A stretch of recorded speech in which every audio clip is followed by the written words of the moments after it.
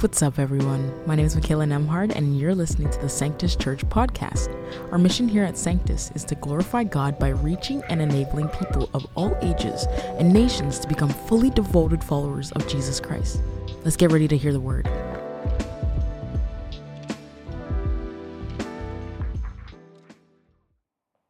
Hey, good morning, Sanctus. So glad that you are joining us today. You might be online today in Ontario, Canada, somewhere else in the world, or you might be at one of our physical locations. You might be listening to this months or years later on a podcast. No matter who you are, where you're coming from, so glad that you're with us today. Okay, I just want to throw this picture up as we get going today. If you can all see it, that was me 4 or 5 weeks ago. And for you who are listening and can't see it, I basically am full Mickey experienced. I got ears, I've got the shirt, except it's Lucky the Rabbit. That's a whole different conversation. If you don't know about him, you can go Google him connected to Disney. Here's the point. We were at Disney like 5 weeks ago, 6 weeks ago as a family and had an epic time. And I've shared this about food and other things, but let me begin like this.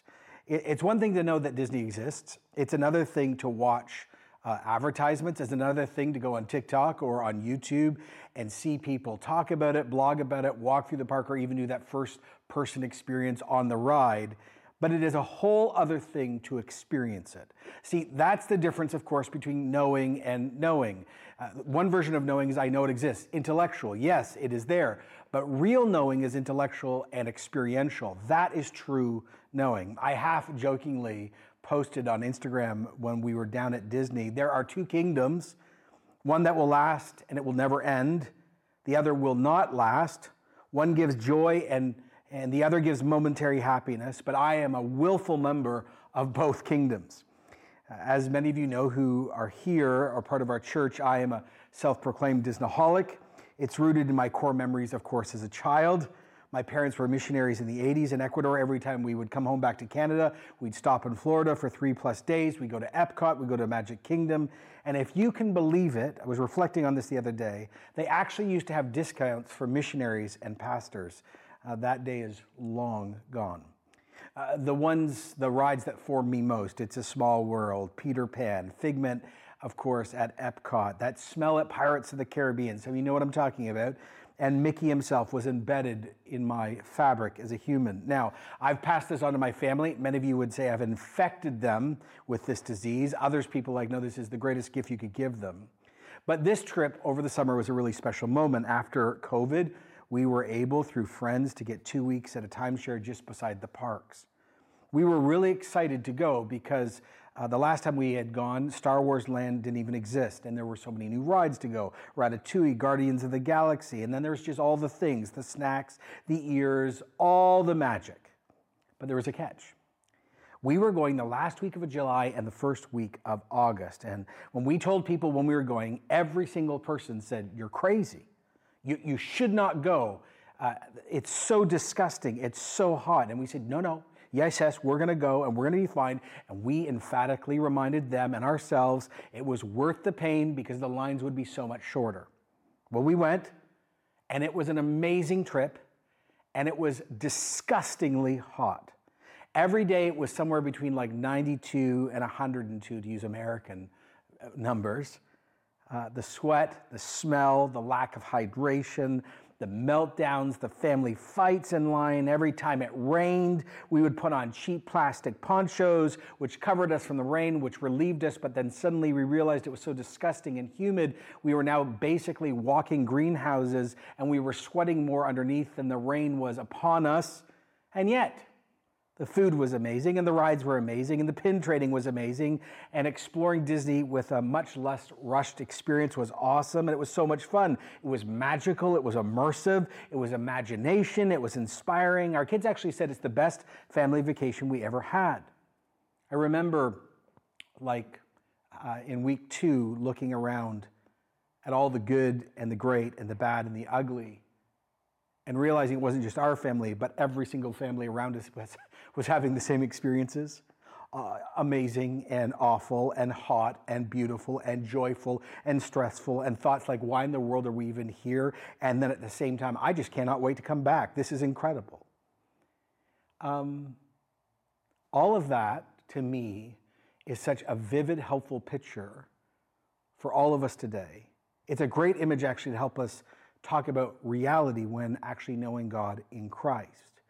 Not just the amazing and good, but the difficult and the terrible, all in one experience. More on that in a moment. As we end this amazing summer series on the names of God, we of course end with Jesus. And if, again, you're a seeker here today, or a skeptic, or a cultural Christian, or you belong to another form of faith, or you're spiritual in general, by the end of this talk, you'll know the fullness of actually what Jesus claimed about himself. You'll be able to say yes, no, or I'm not sure in a very informed way. Now, for others of us who have already said yes, that is, we know Jesus, believe in Jesus, and follow Jesus, we will, by the end of the sermon, be able to see him more, love him more, be thankful, inspired, faith-filled, and hopefully inspired with more hope. Now, in the book of John, Jesus 7 times said, "I am," and then used an image. He said, "I am the bread of life. I am the light of the world. I am the gate. I am the good shepherd. I am the resurrection and the life. I am the way, the truth, and the life. I am the true vine." And so to end our Names of God series, I want to speak to that great Old Testament name, I am. And as we get to that name and its connection to Jesus, I want to walk us through the story in the place where Jesus said, "I am the bread of life." It's all about food. There's an obvious thing about food. I preached out of John 6 years ago here, and I said, we don't reflect on this very much, but it's true. Food, once it's eaten, is gone, and of course we get hungry again. I said, imagine the best meal you could ever have, like Michelin star, 5-star, crazy amount of money, hundreds, $1,000, and it's like, oh my goodness, and a McDonald's drive-thru. The experiences are profoundly different, and the quality might be profoundly different, but at the end of the day, the food has the same fate. It goes into your stomach, and then some of it into the toilet. It's here today, and it's gone tomorrow. And here's the point. We want lasting things. We search, we long for eternity, those things that are eternal. And actually, this is one reason why Jesus truly came to his day and in our day to show us the emptiness of life. Jesus wants to free us, to show us much of the time how defective our view of life and existence and eternity really are. He actually claims that he comes to give food from heaven. He has come to reveal who he actually is and what he wants to give, and both never run out, and both are amazing promises, and yet they have to be rooted in the names of God.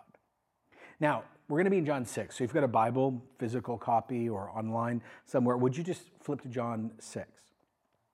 This passage begins with Jesus feeding the 5,000, which isn't actually 5,000. That's just the men that were counted. So this is way over 10,000 people. And he feeds them with 2 sardines and 5 large crackers. And this was setting the stage for his claim that he is food that never runs out. So after he feeds thousands in the most miraculous of ways, Jesus just gets up and he leaves.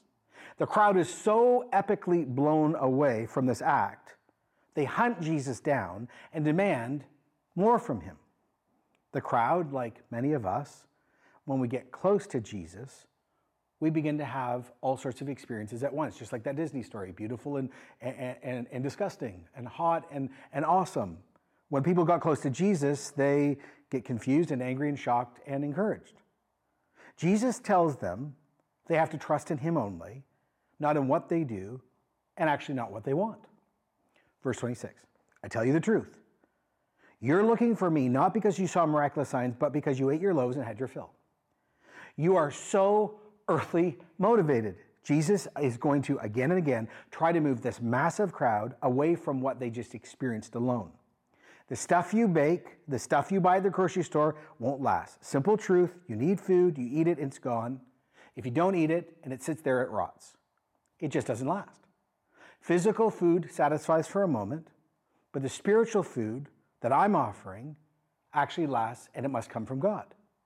Then Jesus says this in verse 27, do not work for food that spoils, but for food that endures to eternal life, which the Son of Man will give you. On him, God the Father has placed his seal of approval. Okay, Jesus says, look, I'm going to give you something way more than bread.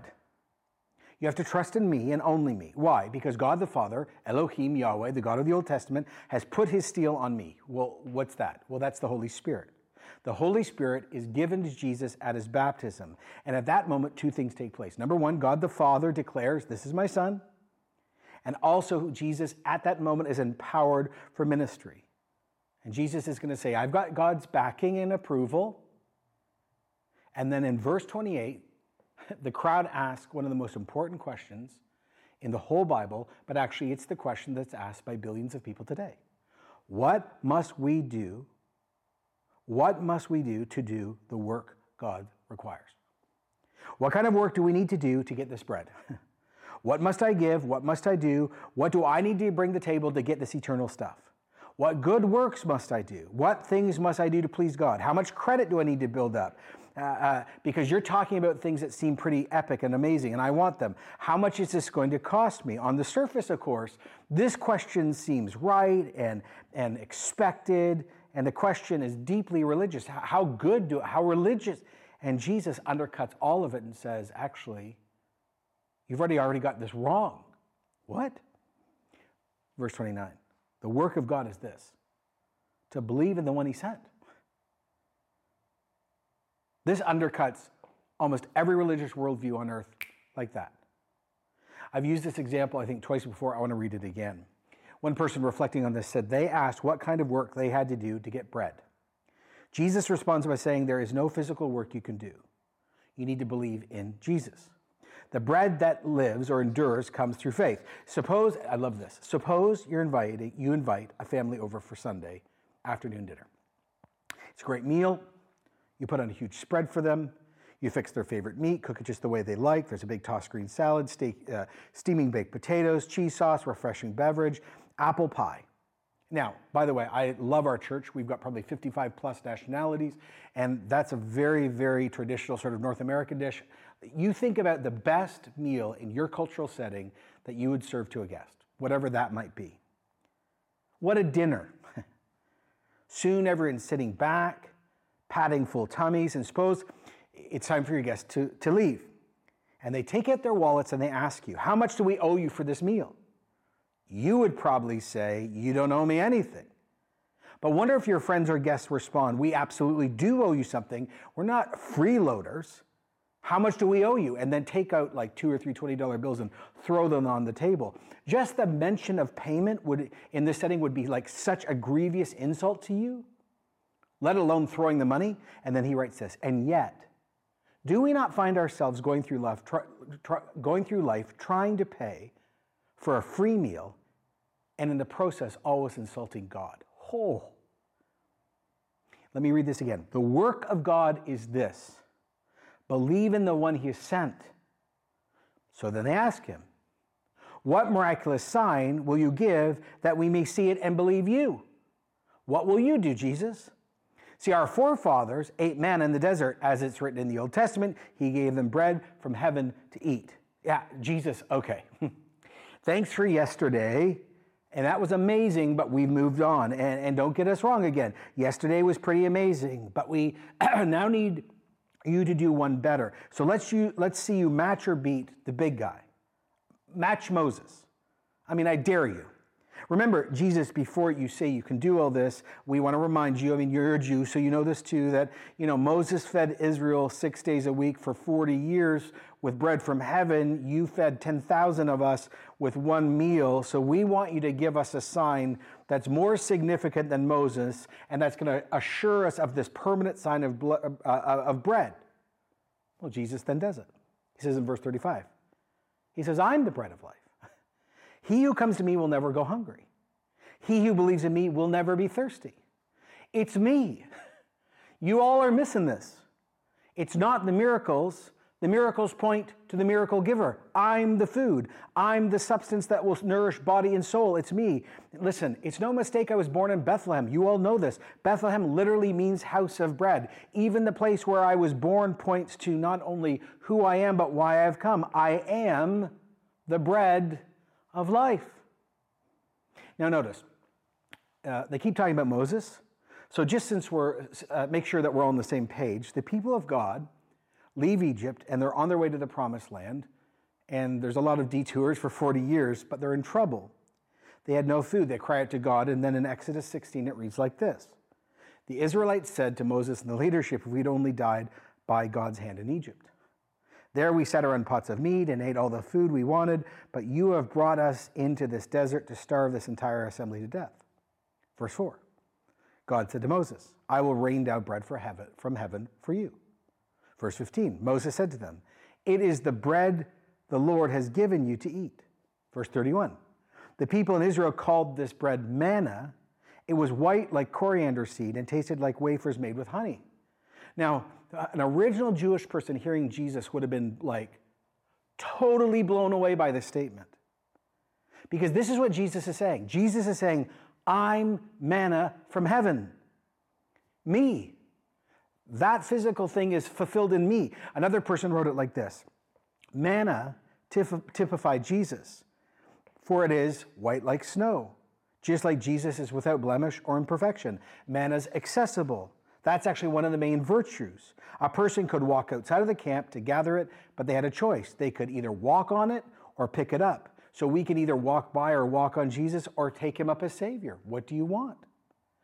He knows the heart of the crowd. He says in verse 36, but as I told you, you have seen me and you still don't believe.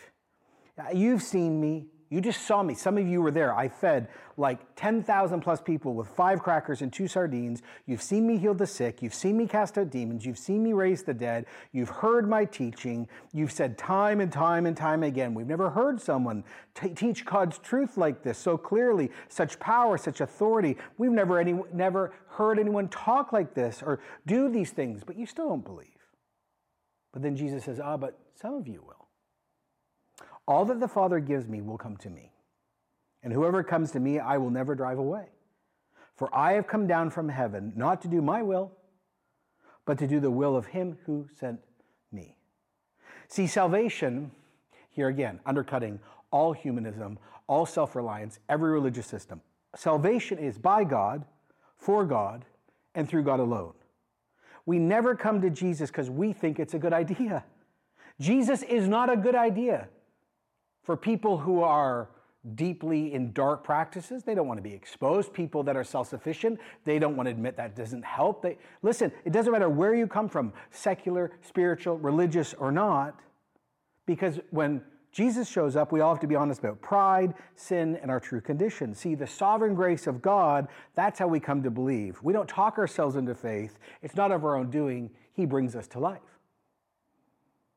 Verse 39, this is the will of him who sent me, that I shall lose none of all that he gives me, but raise them up on the last day. For my Father's will is that everyone who looks to the Son and believes in him will have eternal life, and I will raise them up on the last day. When you actually stop and hear Jesus' words plainly like that, what Jesus said right there is so damning and so powerful and so shocking and so encouraging, depending on what you do with Jesus. For those that embrace Jesus, it's eternal life, and there's purpose, and Jesus will never leave us, and he'll never drive us away. We'll never go hungry and thirsty in the ultimate sense, because our deepest need to know God and enjoy him forever will be fulfilled. Death doesn't win. He actually says he's physically going to bring us back from the dead, just like, of course, what happened to him. But if you don't choose him, you don't get any of this. Well, verse 41. The crowd begins to turn. At this, the Jews began to grumble about him because he said, I am the bread that came down from, heaven. They're no different than their ancestors, and we're no different than them. God moved, of course, and saved and provided in the desert, and they didn't like how or where or when it happened. And once again, they're not pleased now. What they're hearing in this moment, they start getting angry, they complain, and it's here they really begin to object. They want Jesus on their own terms, not on his terms. Did you catch it? Jesus claims to be bread that came down from heaven. Okay. The implication, I can hear the crowd talking, is this. Are you claiming to be better than us, Jesus? Are you claiming to know God more than us? No, hold on. You're claiming you came from heaven. That means you actually are from not here and you're equal with God. Listen, you need to sit down, Jesus. We know you're special, but this is sus. Like, this is inappropriate. This is too far. We need to remind you of something. Hey, we grew up with you. I mean, they said, is this not Jesus, the son of Joseph, whose father and mother we know? How can he now say, I came down from heaven? Please, Jesus, we know you. We went to parties with you. We were at weddings with you. We've hung out and been in your house. We know your mom and dad, Joseph and Mary. We know everything you're saying is false. You're one of us. We lived with you for years. Yes, you're different, sure. You do some miracles, but man, this is going to your head. Jesus is returning. Stop grumbling among yourselves. No one can come to me unless the Father who sent me draws them, and I'll raise them up on the last day. Yes, fine. You hung out with me and you know my parents and we grew up together, but that's not the whole story. See, you cannot come to me. You will always hang out with me and look at me, but you will miss me because actually you're blind. Yes, I'm the guy you played soccer with. And yes, I'm the guy that swam on those hot summer days. But before all of you were, I am. See, this is where he's driving. Jesus says in verse 45, as it's written in the Old Testament prophets, they will all be taught by God. Everyone who listens to the Father and learns from him comes to me. Jesus says to this whole crowd, including a lot of his old friends, if you don't accept me and what I teach and what I claim about myself, you actually don't know God. You're not hearing from God. You're not taught by God. Okay, whoa, just everyone pause for a moment. Think about every religious person on earth who's not a Christian. Jesus says, if you do not accept what I claim about myself and what I teach and who I am, you do not know God, and God does not hear from you, and you're not even being taught by God. Oh my goodness. And just, by the way, in case anyone's missing it, Jesus says, I'm offering amazing things, but let me say this in emphatic terms. No one has seen the Father, God, except the one who is from God. Only he has seen the Father. I tell you the truth. He who believes has everlasting life. I am the bread of life. Your forefathers ate manna in the desert, and they died. But here is the bread that comes down from heaven, which a man may eat and not die. He points to himself. I am the living bread that came down from heaven. If anyone eats this bread, they'll live forever. This bread is my flesh, which I will give for the life of the world. See, Jesus wants to do something most of us never thought or would think God wants to do.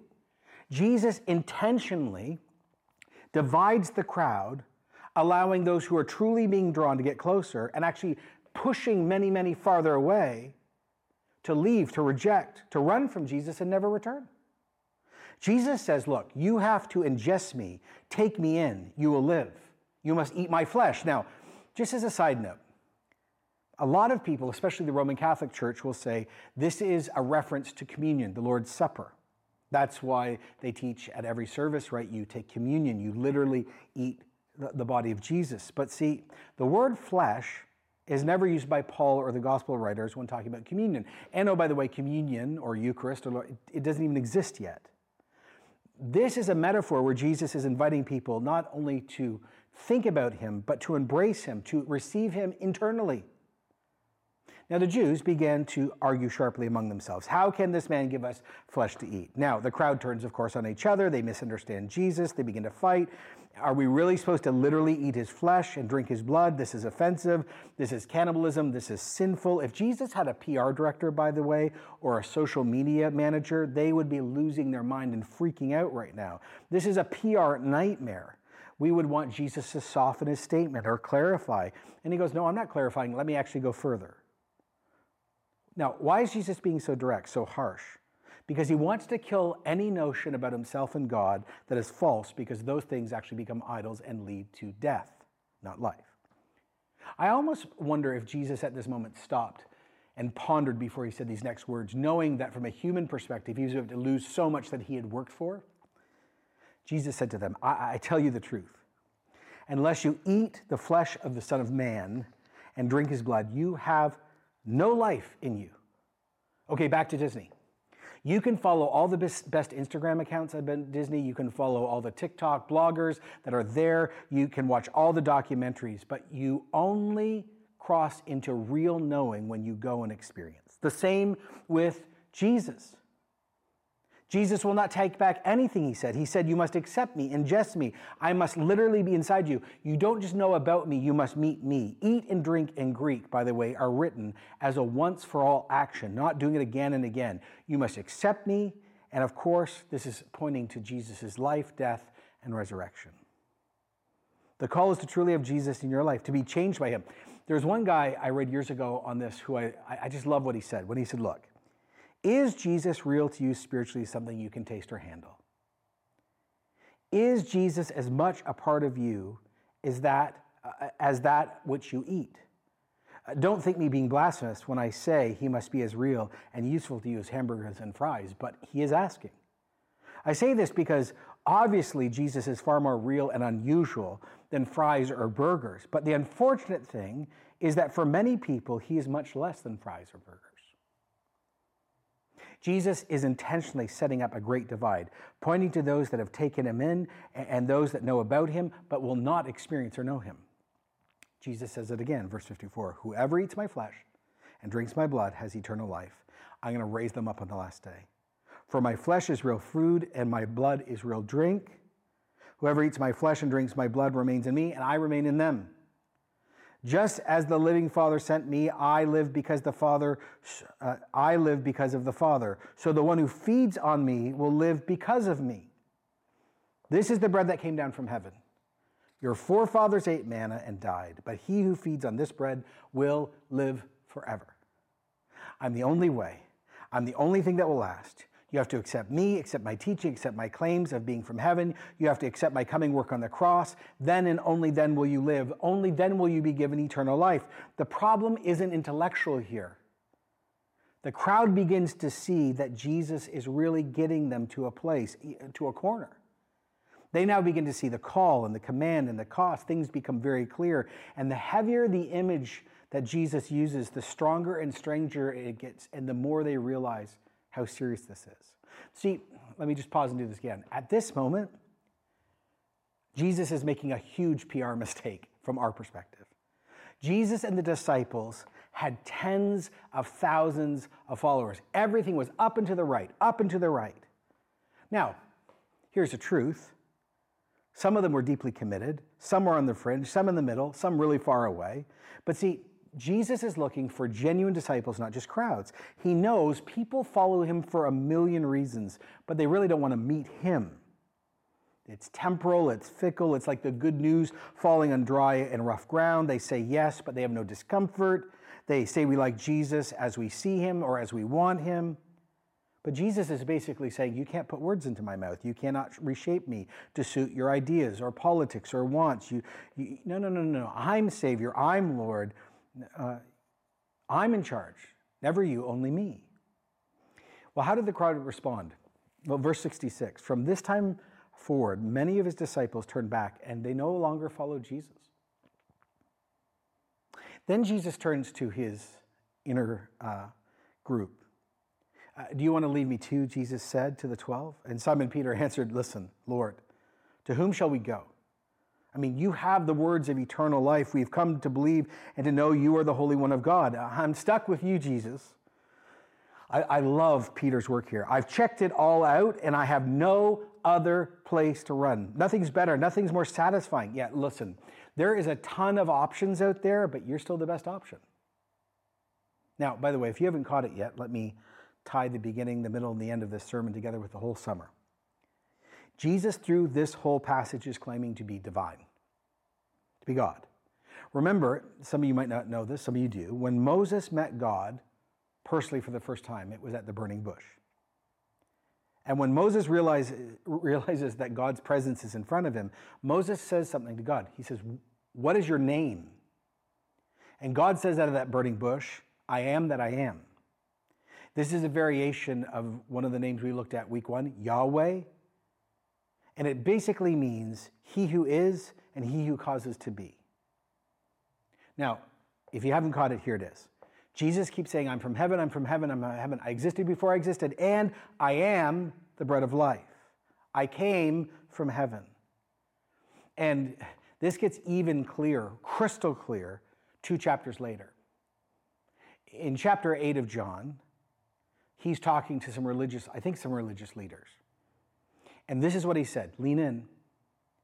Jesus says again, he himself is Jewish, and he's speaking to Jewish people and Jewish religious leaders. Your father Abraham rejoiced at the thought of seeing my day. He was glad, he saw it, and he was glad. The people say back to Jesus, "You're not yet 50 years old, and you've seen Abraham? Very truly, I tell you, before Abraham was born, I am." And at this, they picked up stones to stone him but Jesus himself slipped away. Jesus explicitly, "I am the bread of life." I am.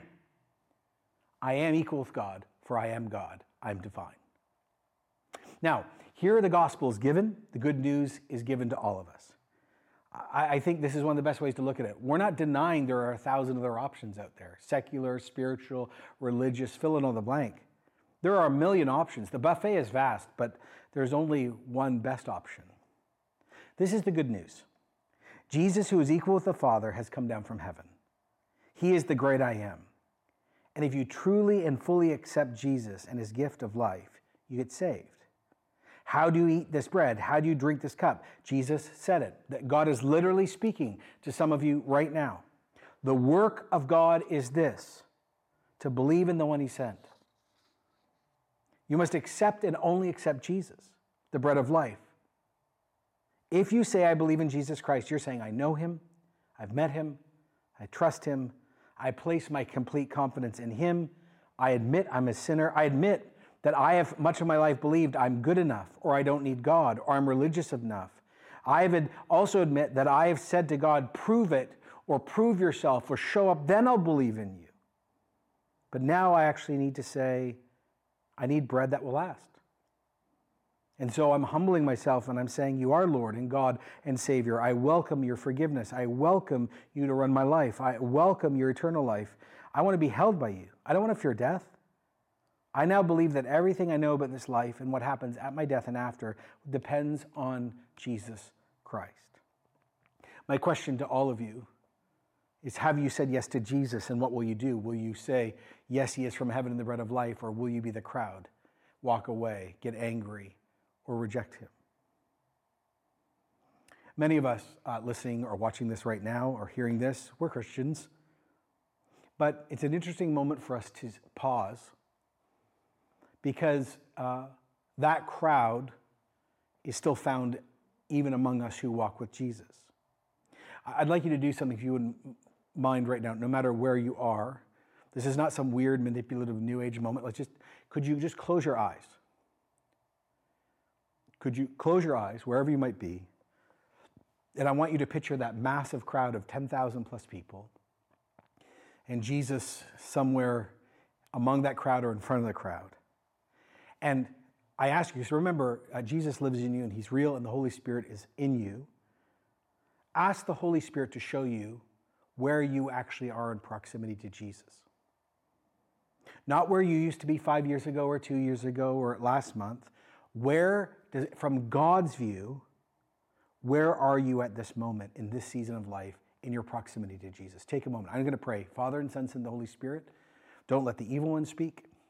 Don't let vain imagination. Just show people where they are in proximity to you.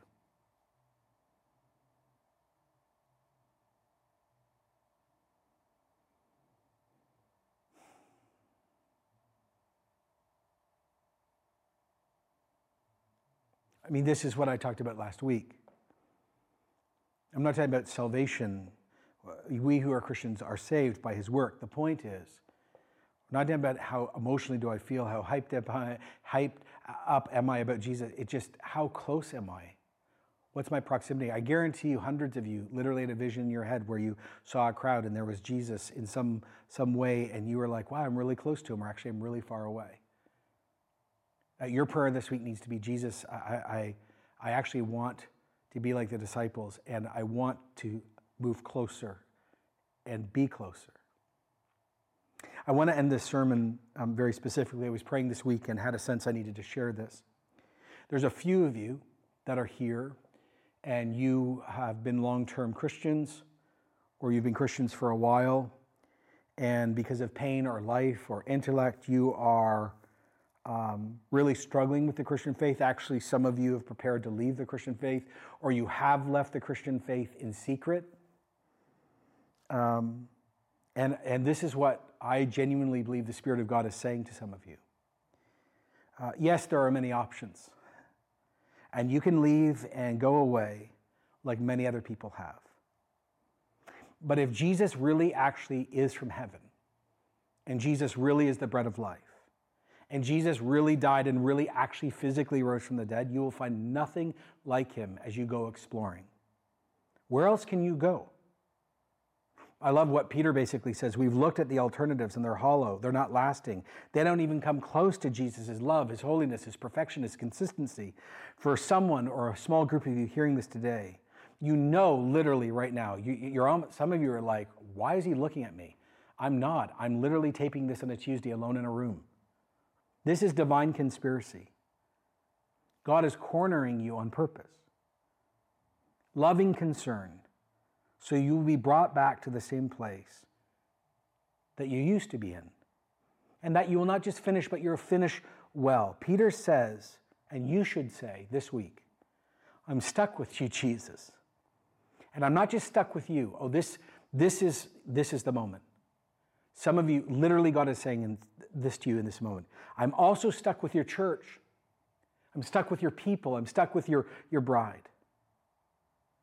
Jesus is speaking very situationally right now. Would you come and meet with me once again and let me bring healing, life, restoration, and new starts? Lord, we're thankful for this whole summer series.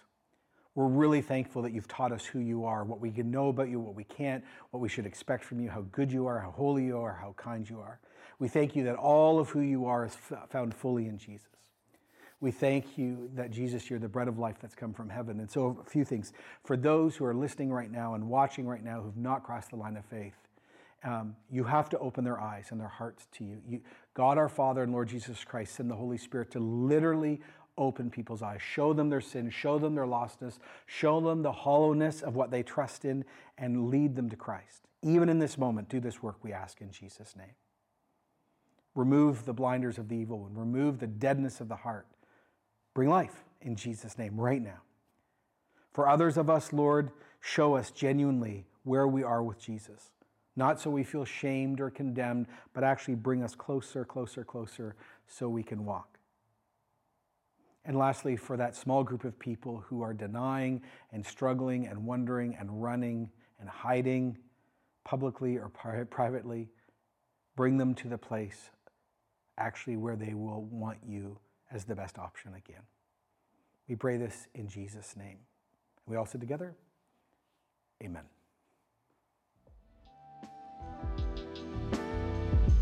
Thank you so much for listening. If you'd like to learn more about us, please visit our website at sanctuschurch.com. There, you'll find ways to support our ministry and God's vision for this church. Last but not least, if you like what you're hearing, be sure to hit that follow button to be notified when another episode releases. All right, I pray you're blessed by the word, and we'll see you next week.